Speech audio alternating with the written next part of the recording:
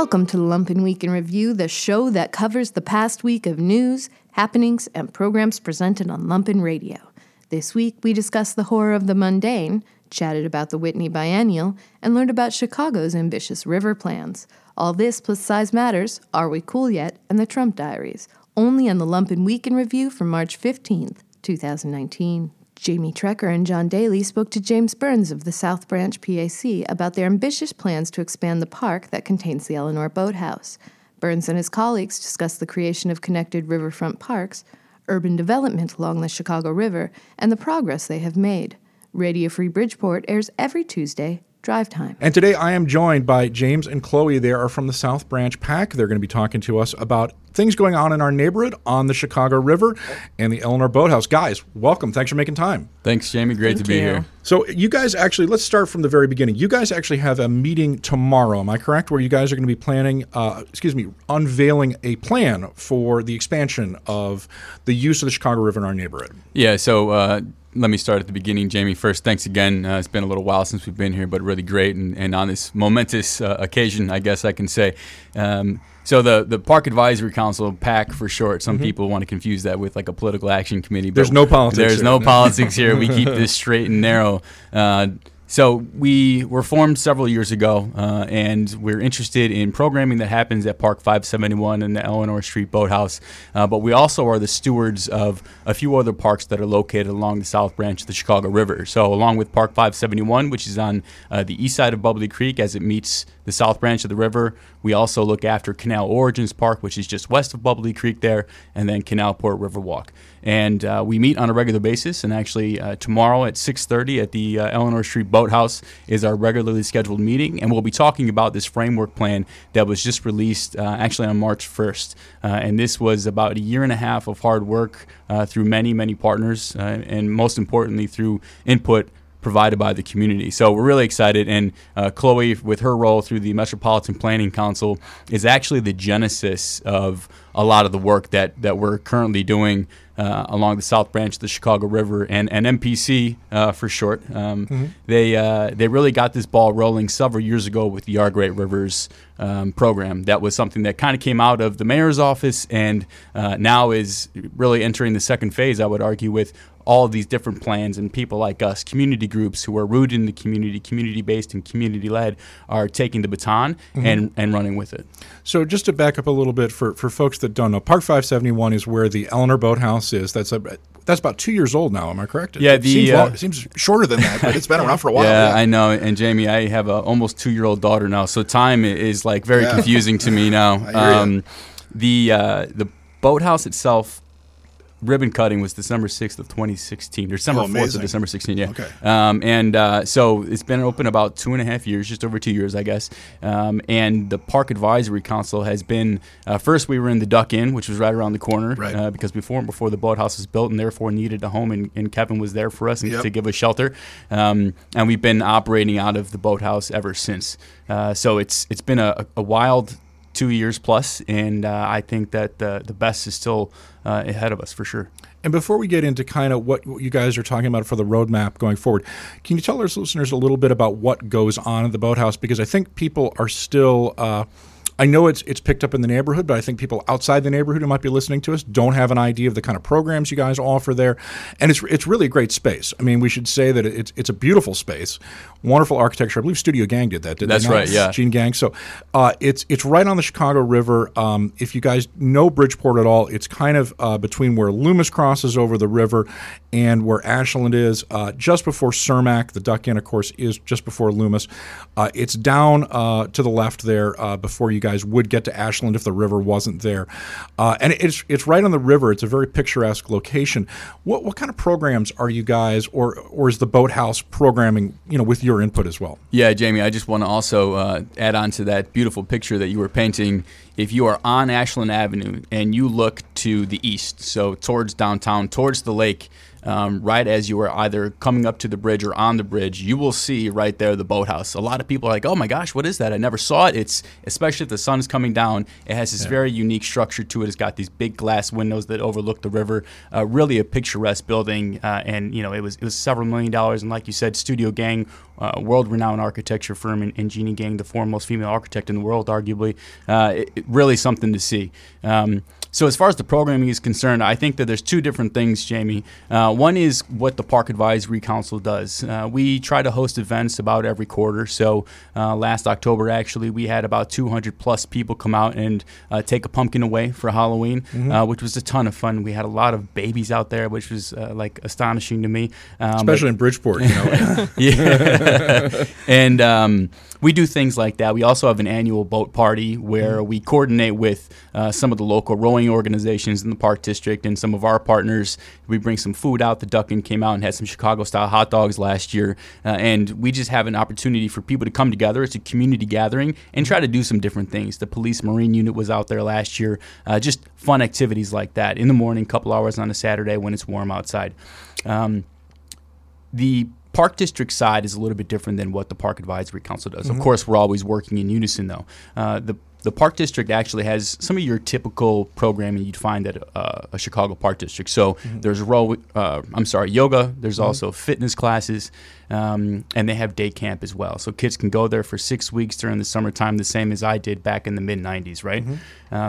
In addition to that, there are 5 rowing organizations that call the boathouse home. Now, for anybody who doesn't know, it's called the boathouse literally because there are 2 structures. The one structure is literally a garage, let's say, and boats are stored in this enormous building. And these boats are crewing boats, which can be up to, I don't know, a foot length, but they're really long, right? Yeah. They can be as long as a bus. Yeah, they're as long as a semi. Yeah. I was told. Okay, there we go. Chloe and I are not really rowers. But the 5 rowing organizations are ROW, which is short for Recovery on Water, which is a breast cancer survivor group, I know you know. Also CTC Chicago Training Center, which provides programming to youth here in the city of Chicago. Then University of Chicago Crew, Lincoln Park Boat Club, and St. Ignatius's Rowing Club. So those 5 groups operate out of the boathouse on a year-round basis. They've been at Park 571 for years before the boathouse was actually built. So for them, they finally have a warm place to go and use the washroom when they're on the river, pitch black 5 a.m. practicing for whatever. For crew, So I think that's kind of the boathouse in a nutshell. And the Park Advisory Council, we're there to be a liaison between the community and the Park District and these rowing organizations, because we want to make sure that the people who live on Eleanor Street, right there, right, the boathouse is at 2828 South Eleanor, we want those people to be properly represented. If they want some sort of class at the boathouse, we want to make sure that the Park District is aware of that and that they're trying to do the things that they can in order to meet the wants and the needs of the local community. Right, because it is right in a residential neighborhood, and I should mention that if you are looking for more information about the organizations that James and Chloe are talking about, you can look on the Park District website. You guys have a website as well. I don't know if it has the information about ROW or those groups on it. I know the Chicago Parks District does, and you can just look on the city's website and you can find that out. But that is another important point because it is smack in the middle of some new development as well as some existing houses. Was there any tension in the community at all when the boathouse went up in the first place, or is that something that your group actually was formed to kind of address? So there was a little bit of tension, and my intention when I formed the group, Jamie, was not to address this tension. I didn't know that the tension existed until I kind of got on the scene. Okay. And there was I've told this story several times, but we had a public meeting at Lozano Library, and there were maybe 8 or 10 neighbors who lived on Eleanor Street, right across the street from where the eventual boathouse was going to stand. And they were kind of looking at me funny, saying, "Who are you, and what took you so long to come and talk to us about this boathouse and this huge thing that's going to happen in our community?" And it soon dawned on me that there wasn't a lot of communication between the institutions that were responsible for building the boathouse and the folks that had called Eleanor Street home for decades, generations. Right. I mean, we're talking about there may be 10 or 12 families that live on that block of Eleanor Street that own, the 2.5 dozen homes that are there. And it was a really quiet piece of land in Bridgeport. And this boathouse is coming in, and not only is this building going up, but it is going to be something that people flock to from around the city and even the suburbs. Of course, yeah. So right away, I wanted to calm those fears. And the first question I could say was, okay, we have this thing happening, and as community members and as people who are responsible for, the tax dollars that are going to help build this thing, let's tell them what we want. People looked at me like I had three heads, because how do you tell people who view the river as an industrial artery or something you more or less stayed away from? And I speak from experience as a kid who grew up on the north branch of the river. We would go down there and throw rocks at rats and smoke cigarettes, right? We weren't doing anything wholesome when we were hanging out on the river. And I think a lot of people had that perspective of the river.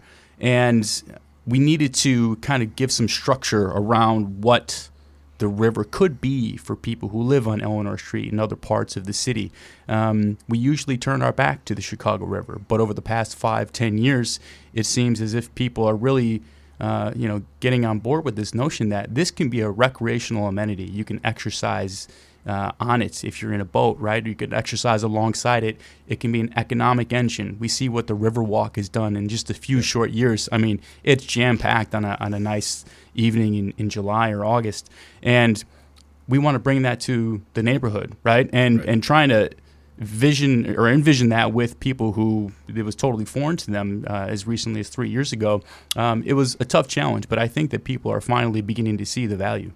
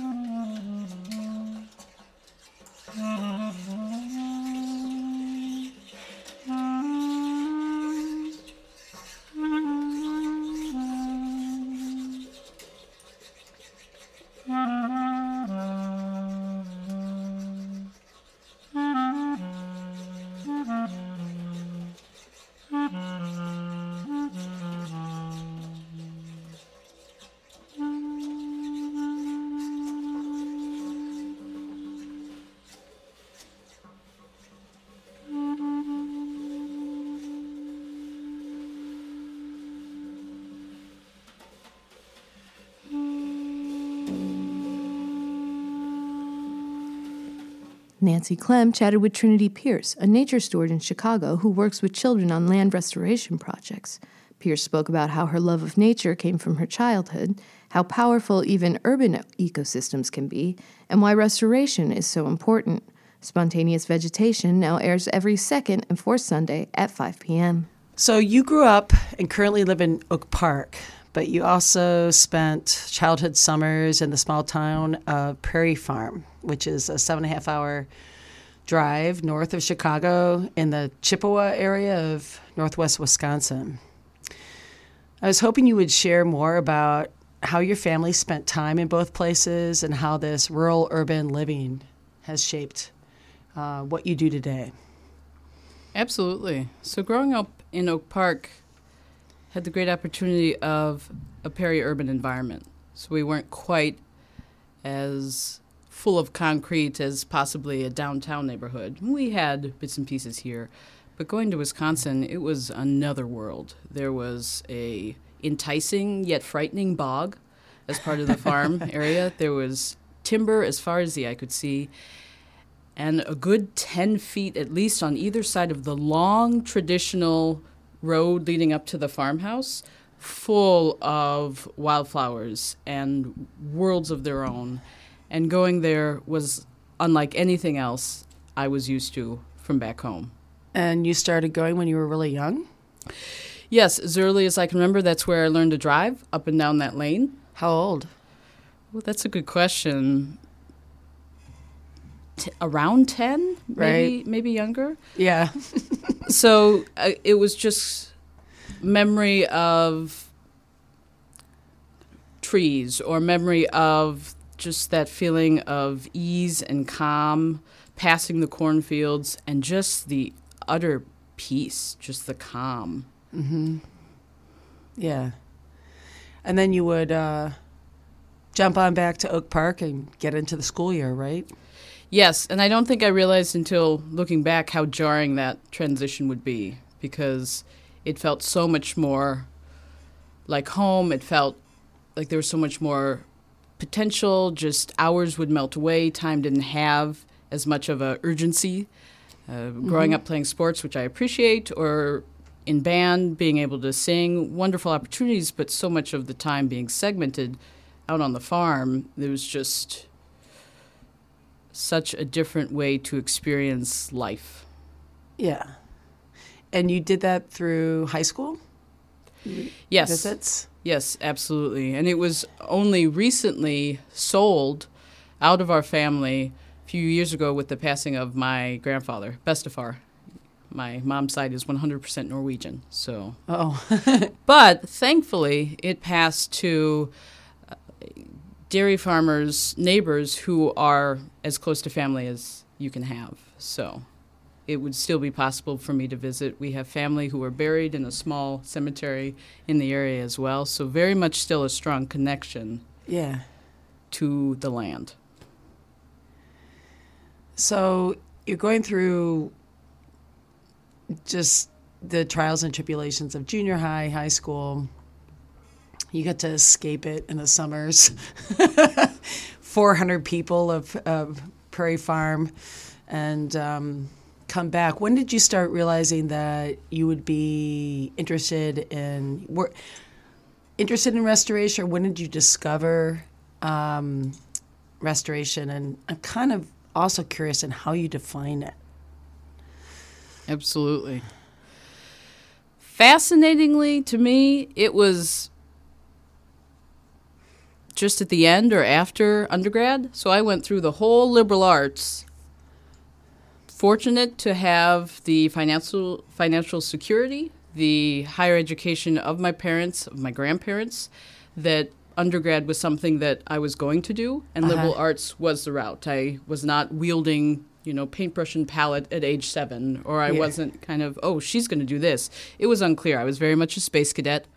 Who knows what I was doing, but I was just figuring things out, making associations with the natural world around. So it was end of undergrad, turning my history major, realizing more and more I wanted to understand, how did we come to this?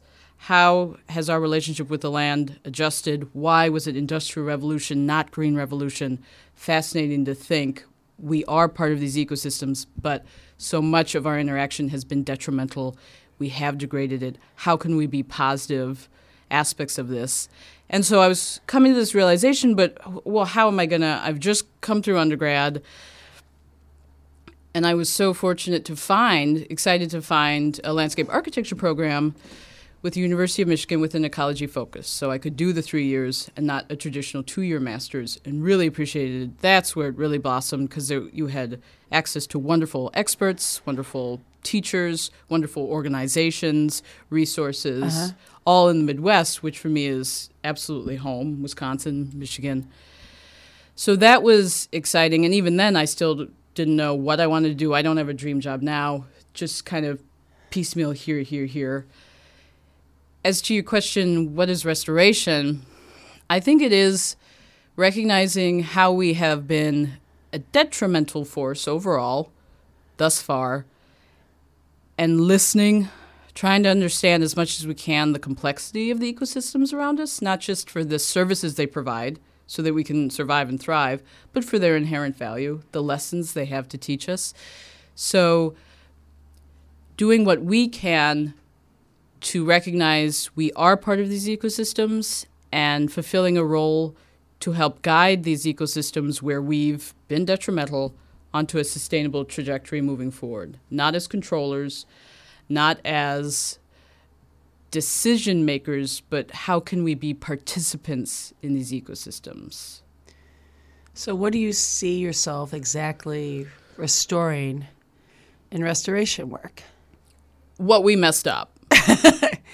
We as the problem, human beings. And perhaps also how we think about things. Yes, definitely. I think fascinating to think about more of the reciprocal restoration, that it's not just the floodplain that we've built on. It's also our own mindset of That us. allowed us to do that. Yes, us versus the ecosystem, and ecosystems as just providing a service or as one or two-dimensional when there are communities within communities that we still don't fully understand. So I think it's so wonderful to describe many volunteers I'm able to work with who absolutely will save Mother Earth from ourselves.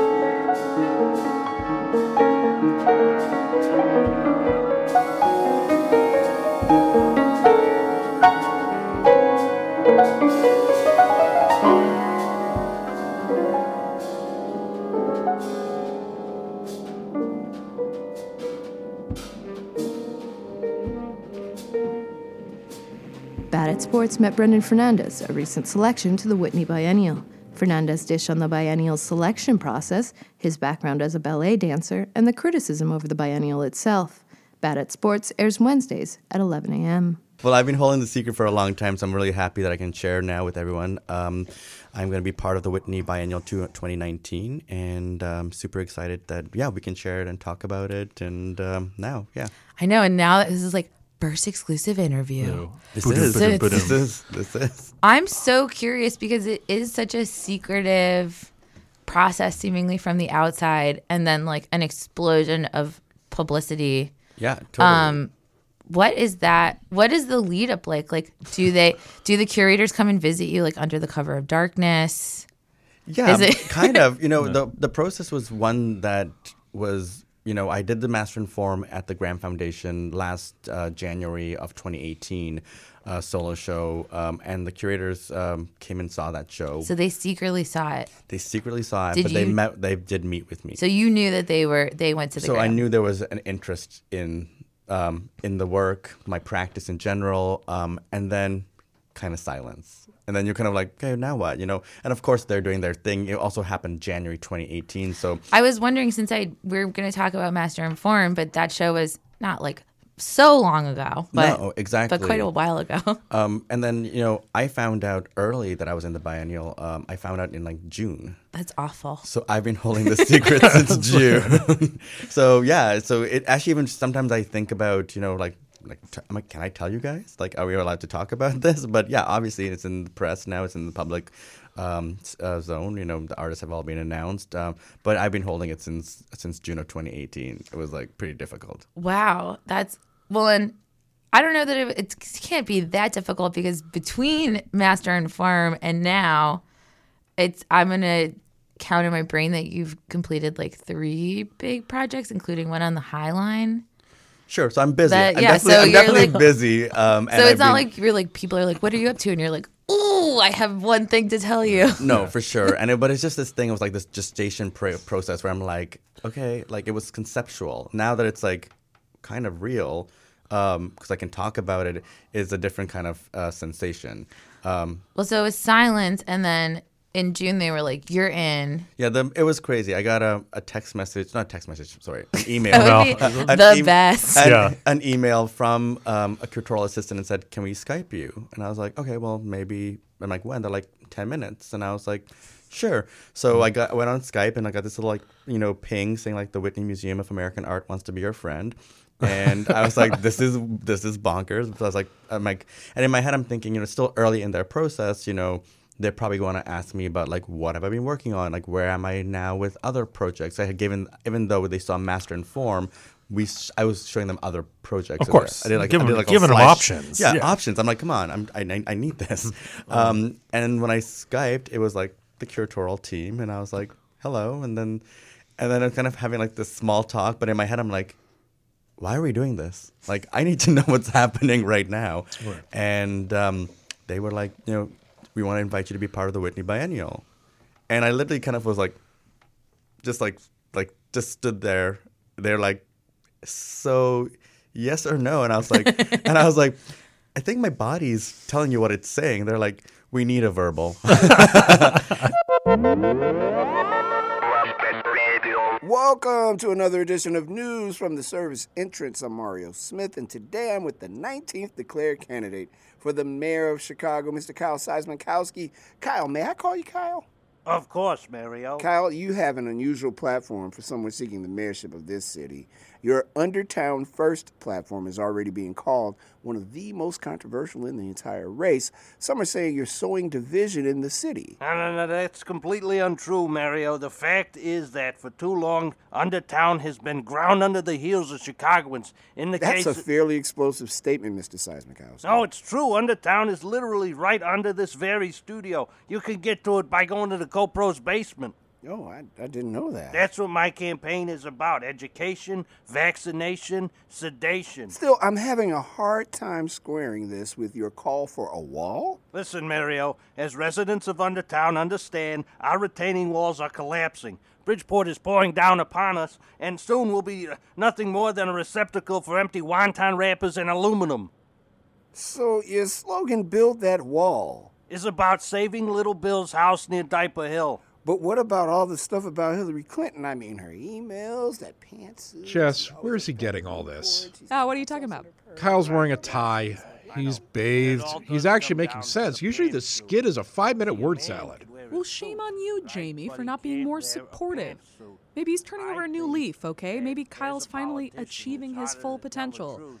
Maybe it's his new batch of Lumpin' Bubbles. Lumpin' Bubbles? The toxic brew made out of laundry soap? This is my favorite bit. Are you trying to say you're the progressive candidate? I can completely progress. Every day I go from point A to point B, and like every other Chicagoan, I put one foot in front of the other, and my pants go on one leg at a time. Boom. Focus tested line. By whom? I wrote it on an eye chart at Prohibition. I gotta say, Mario looks pretty confused. That's a terrific start. The one thing I'm having difficulty with is your penchant for nicknames. Some people might think that referring to the other candidates by names such as Neil, Salesforce, Griffin, and Paul Walrus are demeaning to the process. But that's not Paul's name. Are you sure about that? Check your facts. And your Arm the Kids rescue plan for the school system is simply bizarre. No, it's not. You're referring to my Go Out on a Limb program. It's about keeping babies safe, Mario. I believe children should have access to arms. How else are they going to use monkey bars, what have you? Mr. Seismankowski, why do you even want to be mayor? That's a good question. First, I heard the job pays a salary, which is impressive, and there are many opportunities for me to make much, much more money. Such as? Well, there's wearing a wire, naming buildings. I heard about parking meters. Seriously, Jess, what's going on? I already told you I don't know. Why are you always blaming me? No, with Kyle, he's starting to spew bubbles out of his mouth. Oh, no. Hang on, I gotta get in there. Is everything okay, Kyle? You look a little flushed. Kyle, hey, Kyle. Here, just drink this up. Tasty Lumpin' Bubbles. Excuse me, who are you? I'm his campaign manager. Now, Kyle, just drink it. Oh, the bubbles. What is in that stuff? Nothing untoward. It's just a healthy cocktail of natural brain-supporting seaweed and stuff. Tastes like Ketamine? And Tide. Brain bubbles. Huh. Yeah, I mean, they say when you're starting out, you should just dose who you know. But you're right. I mean, I don't think I have the stomach for politics. And that apparently concludes a very bizarre interview with mayoral candidate Kyle Seismakowski. Michaela, he doesn't have a chance in hell. Actually, Seismakowski is already pulling more support than half the field.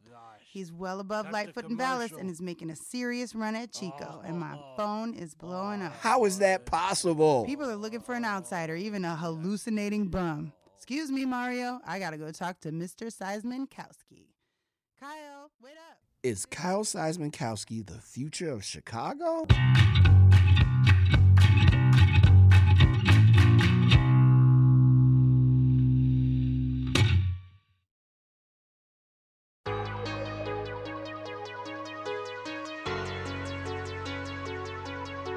This week on the Trump Diaries, Manafort gets 7.5 years. Michael Cohen sues Trump.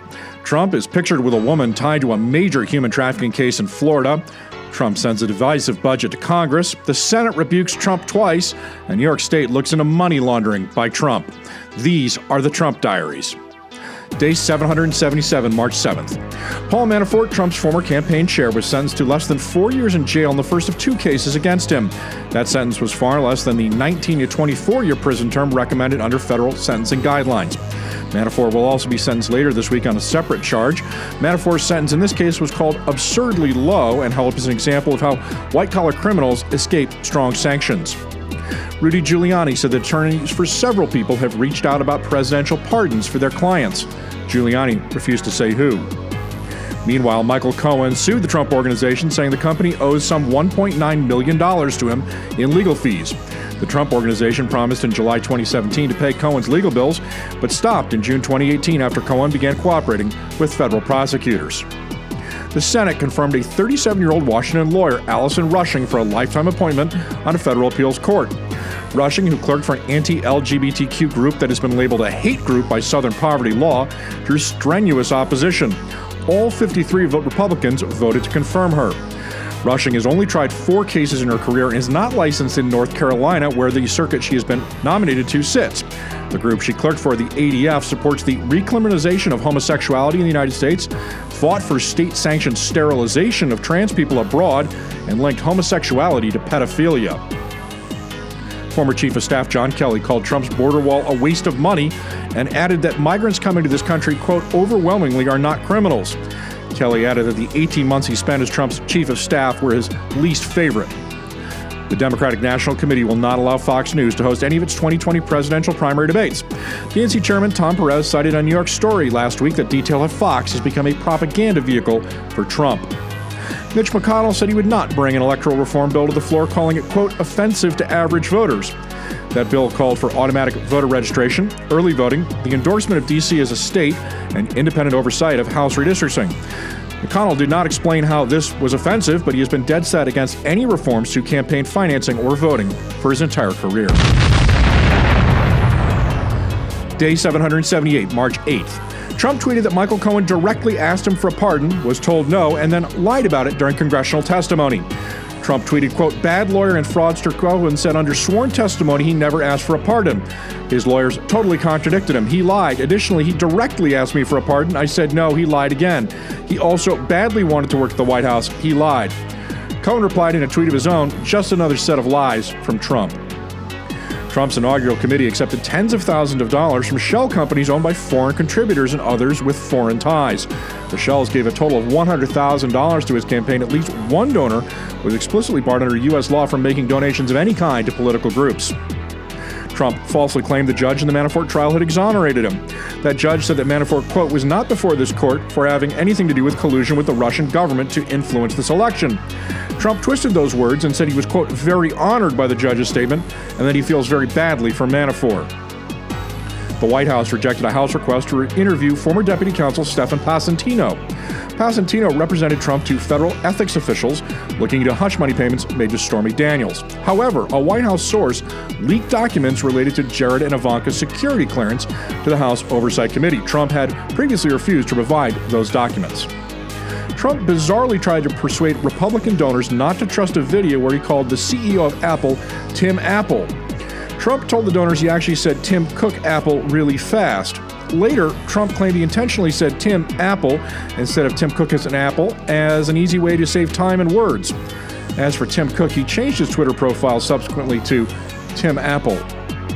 The U.S. economy added just 20,000 jobs in the last quarter. Unemployment fell from 3.8% from January's 4%.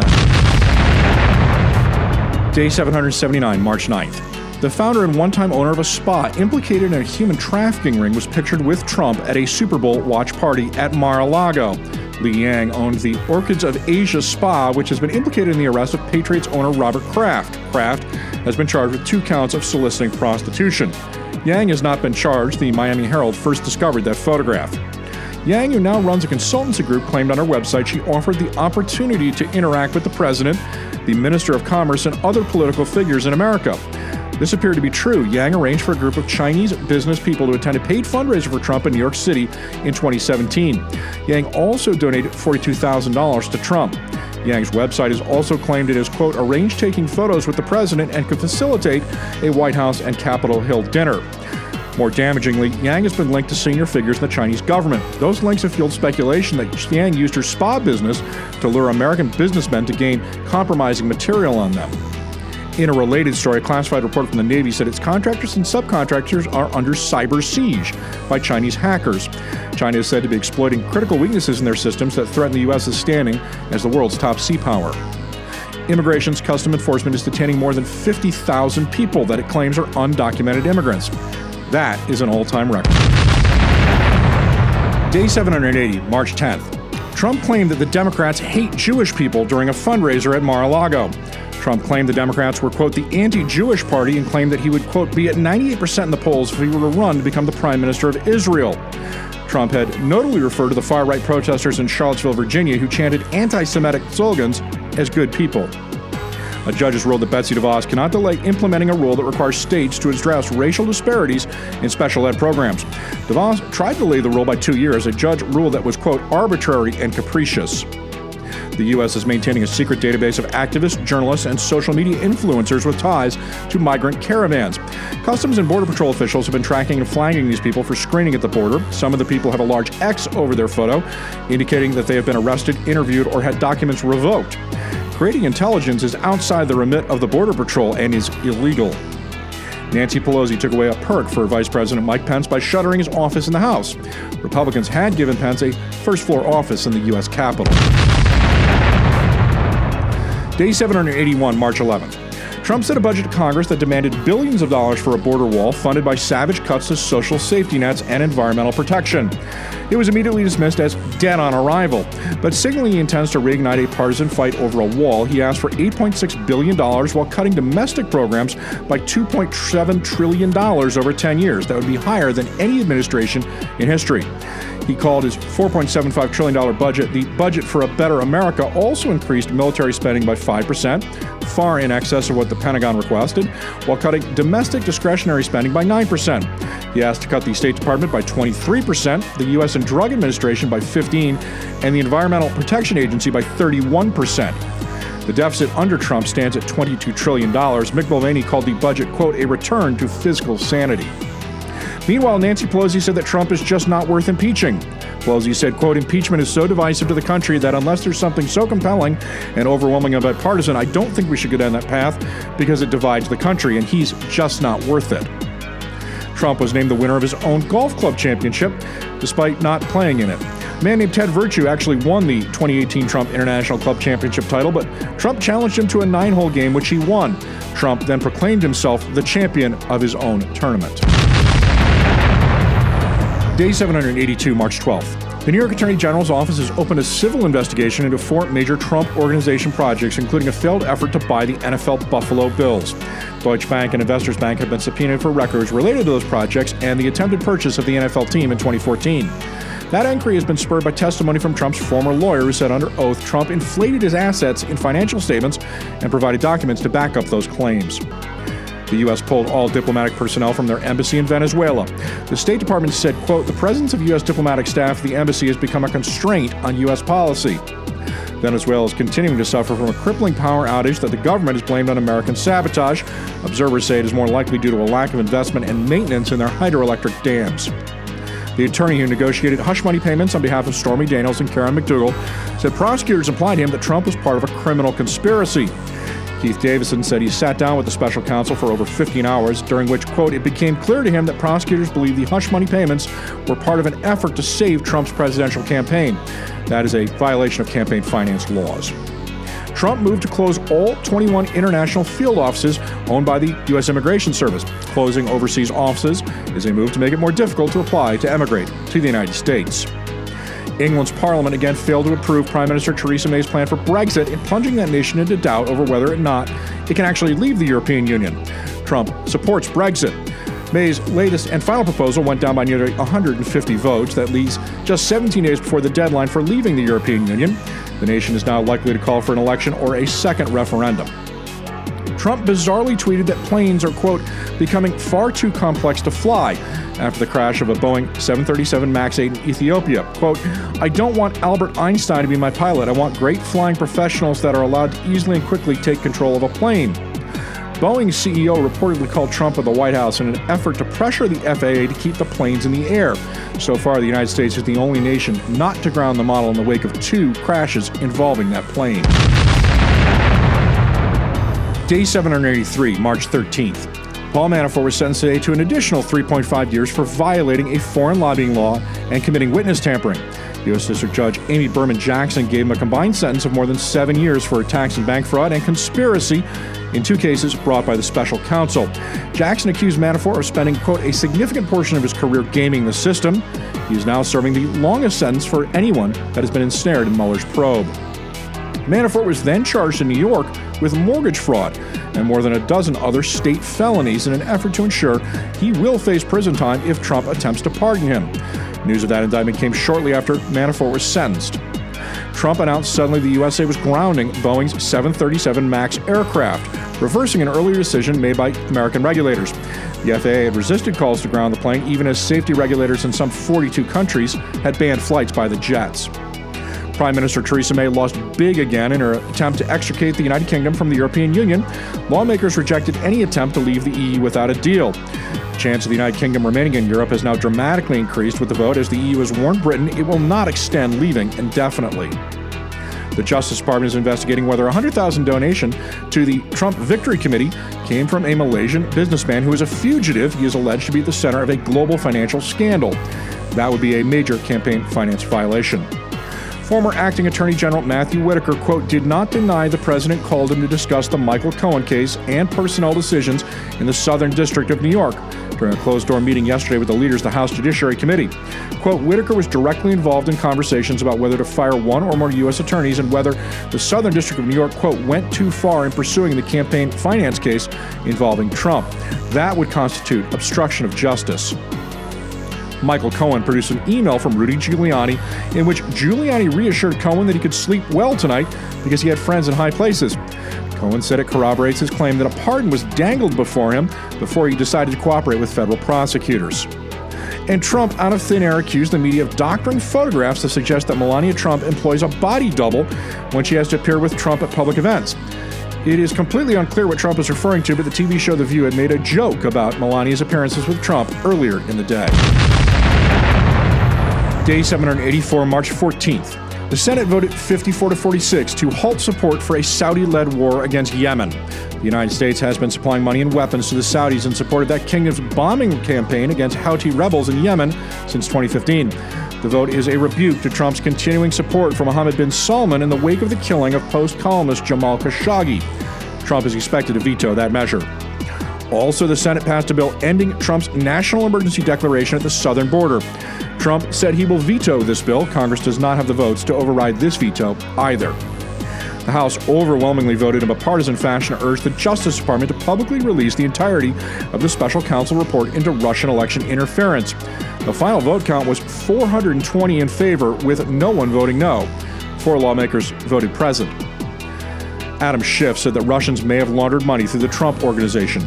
Schiff said the House committee is actively examining if Trump, quote, is compromised by a foreign power. And Trump intervened in UK's Brexit debacle at the urging of Nigel Farage. Trump tweeted, quote, "My administration looks forward to negotiating a large-scale trade deal with the United Kingdom. The potential is unlimited." He was reportedly lobbied by Farage, who was the former UKIP and Leave campaign leader. Farage supports leaving the EU without a deal. He reportedly accepted money from Russia during that campaign. Finally, a top U.S. official told a group of fossil fuel leaders that Trump soon will open the Atlantic for oil and gas development. The official said it is easier to work on such big projects because Trump is skilled at sowing, quote, "absolutely thrilling distractions." Joe Balash, who is the Assistant Secretary for Land and Minerals Management, said, quote, "One of the things that I have found absolutely thrilling in working for this administration is the president has a knack for keeping the attention of the media and the public focused somewhere else, while we do all the work that needs to be done on the behalf of the American people." These are the Trump Diaries.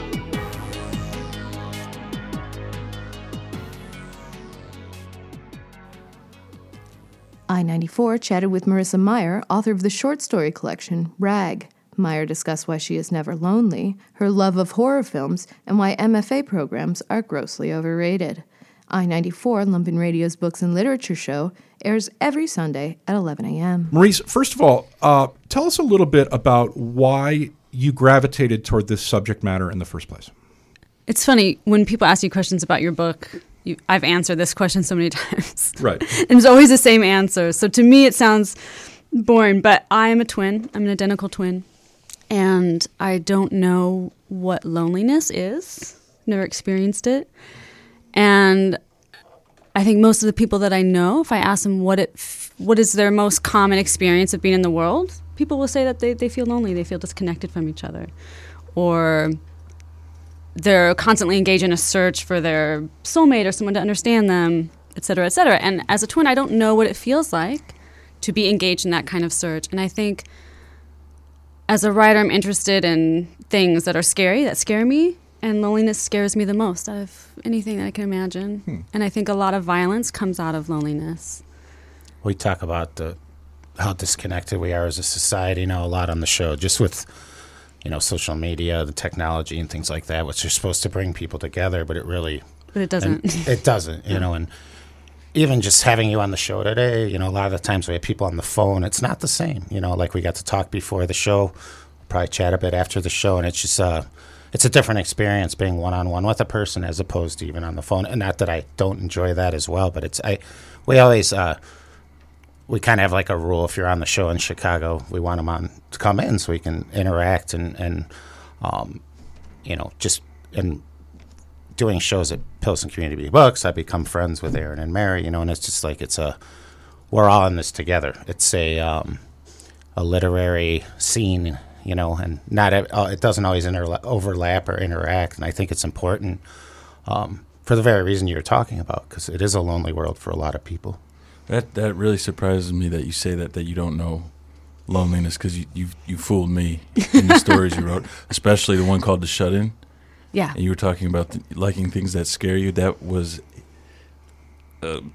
creepy. That's the last story that I wrote. I haven't written a story in 2 years. Wow. Why is that? Well, because I think when I finished this collection and I finished that story, I felt like I had come to the end of what I had to say in this way. Mm-hmm. I mean, I've written 4 books since then, but they're all longer projects in different forms. And I felt like with The Shut-In, I had sort of reached the end of this kind of exploration about loneliness from this angle. And it was so hard for me to write that story, and it was so upsetting. I still cry when I read it when I get to the end of it. There's a horror movie I think of where someone's wearing a mask and they're just waving silently. I can't think of what movie. No, but there's this scene in that story where there's a lot of them. It's about a neighbor of the narrator who never leaves their house, and the narrator calls the shut-in it, because she doesn't know if it's a man or woman or what.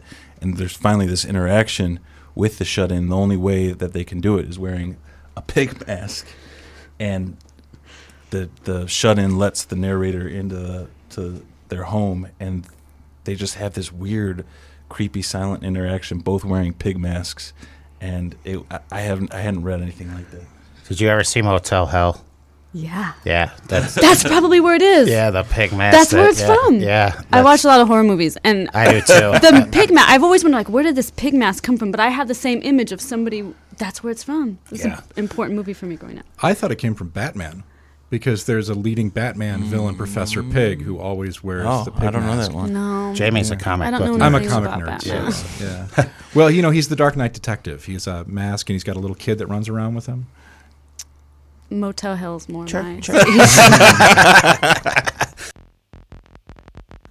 I spent an hour in the bathroom with a bucket of bleach and paper towels and a pair of yellow gloves with crud in the fingertips. I wiped the porcelain over and over with one hand while I breathed into my elbow. There was something the size of a steak in the toilet, sunk in the red water, organ-like. It didn't look like a baby, but maybe there was a piece of baby inside of it. An eye, a finger, a face. And I wondered if there was something I should do with it, but I couldn't think of anything. I flushed, coughing. The thing squeezed down the pipe, and little bits of whatever it was gurgled back up into the pit of the bowl so that I had to stand there and flush until the water was clear. She'd used up the toilet paper, stuffed long red ropes of it into the trash. There were meat-colored streaks all over the floor where she walked in her own blood, and the graffiti on the walls that Jason loved.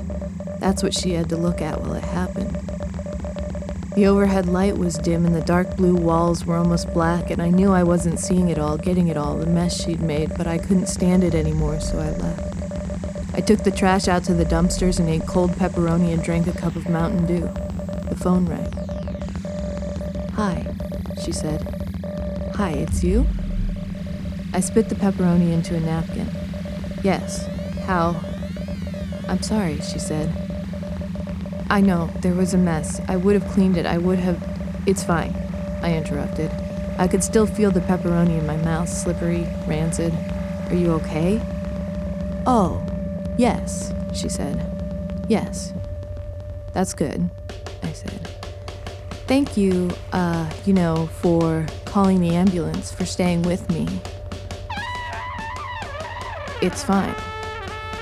There was a long pause. When she spoke again, her voice was whispery but loud at the same time, like she had her mouth pressed up against the receiver. "Did you see it?" she asked. "See what?" "When you were cleaning it up," she said. "Did you see anything?" I thought of the black shape in the water, its gleaming sides. "Not really," I said. "I did," she said, sniffling. "I touched it, even. I thought it would be, that you could see what it looked like. But it wasn't a baby. It was something else. No one really told me what it was." Her voice broke off, a little breath. "And you just flushed it, right?" she said.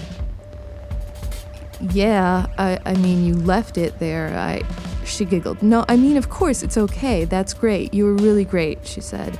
And she stayed on the line for a moment, and so did I, listening to her, listening to me, and then she made a noise like a part of a laugh or a sob, and then she hung up. I walked home in the rain, slowly getting soaked up to my ankles in filthy water. It was a Monday night and everything was closed. I wondered if they'd given her new clothes to wear at the hospital, or if someone brought her something to change into. I didn't know how it all worked, or who would clean her, how she would clean herself. There'd been a trail of blood from the bathroom to the counter of the booth to the door, blood on the medics' blue suits as they carried her out. I imagined having what she had, a place in my body that could splash an entire room with my insides and then let me walk away. I got an erection, though I didn't mean to. I pushed my hands into the front pocket of my hoodie and rubbed them against my crotch, grimacing, not feeling good at all. When I got to my apartment, my roommates were already in bed, and I fell on the couch in my wet clothes and went to sleep.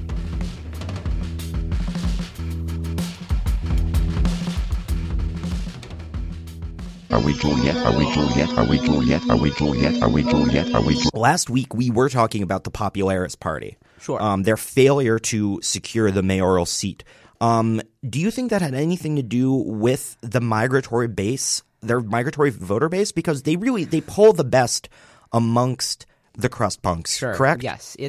The Popularist Party is probably the voter base is about 70 to 80% migratory in their ways, which is why there's a popular branch of democratically elected individual called it's known as a migrating alderman that has come into popularity in recent years thanks to the votes of these migratory communities. You know, that's interesting because you are Chicago. You're not. You are from this area. Well, I am from this area, but in addition to being from this area, I also have studied it immensely. Yeah, no, because when I came here from Florida, I haven't heard of the wandering alderman. No. Whispered about. No, yeah, wandering aldermans in Florida would probably be like crocodiles or something. Yeah, well, coming here specifically, it was always kind of like this Johnny Appleseed character, but you're telling me it's actually like a real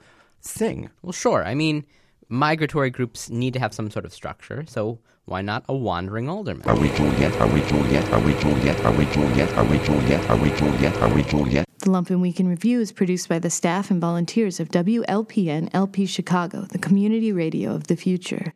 The Week in Review is overseen by Jamie Trecker, voiceovers by Shanna Van Volt, additional production by Cole Eisenberg, Julie Wu, Sergio Rodriguez, Neil Gaynor, Lane Gerbig, Alexander Jerry, John Piotrowski, Ari Shellist, and Annie Klein. Live music production by Ari Shellist. The Lumpen theme, background, and interstitial music is by Mike Perkins. The Lumpen Radio Sting is by Dan Jugel. For more information on Lumpen Radio, visit lumpenradio.com.